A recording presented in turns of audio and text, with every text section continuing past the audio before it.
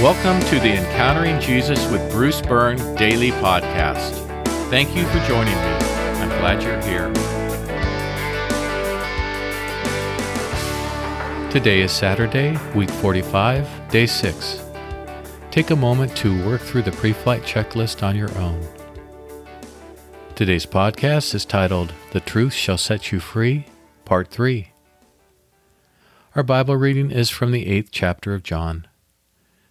Then Jesus said to those Judeans who had believed him, "If you continue to follow my teaching, you are really my disciples, and you will know the truth, and the truth will set you free."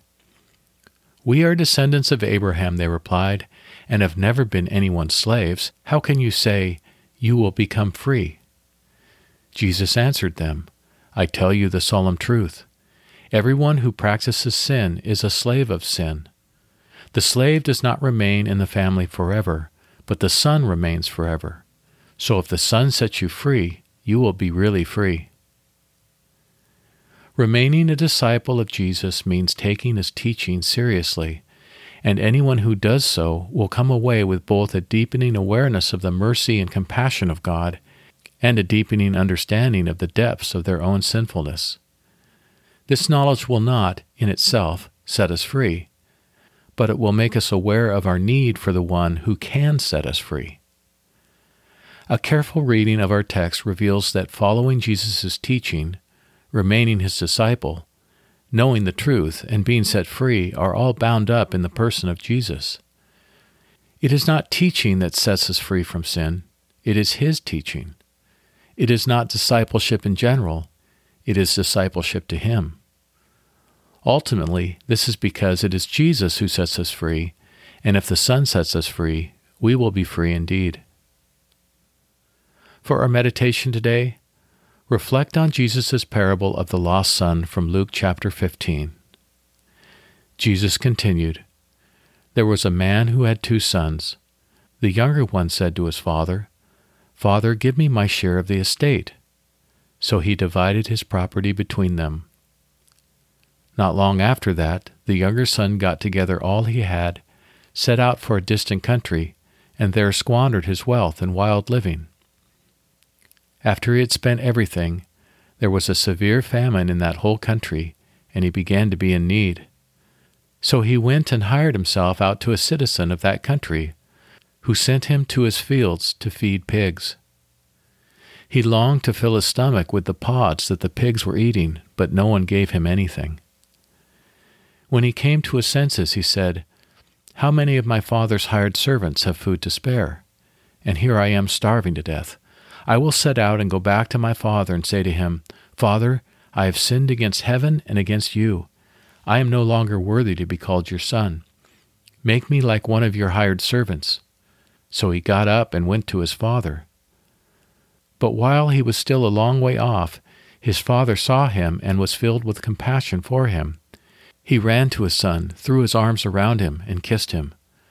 The son said to him, 'Father, I have sinned against heaven and against you. I am no longer worthy to be called your son.' But the father said to his servants, 'Quick, bring the best robe and put it on him. Put the ring on his finger and sandals on his feet. Bring the fatted calf and kill it.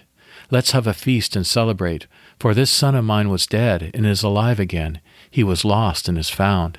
So they began to celebrate." Here are today's questions. Question 1. In this parable, did knowledge restore the son to the father? Question 2. What set the son on the pathway to returning home?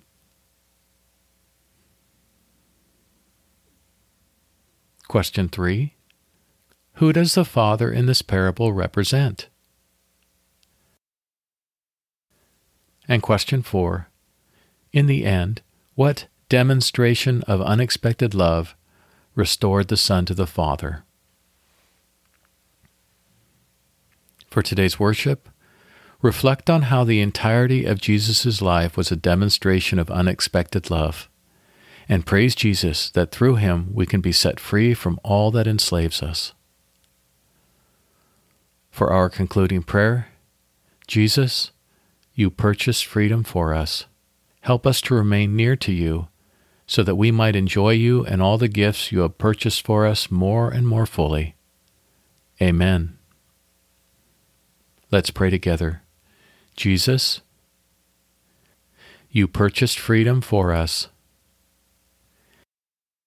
Help us to remain near to you so that we might enjoy you and all the gifts you have purchased for us more and more fully.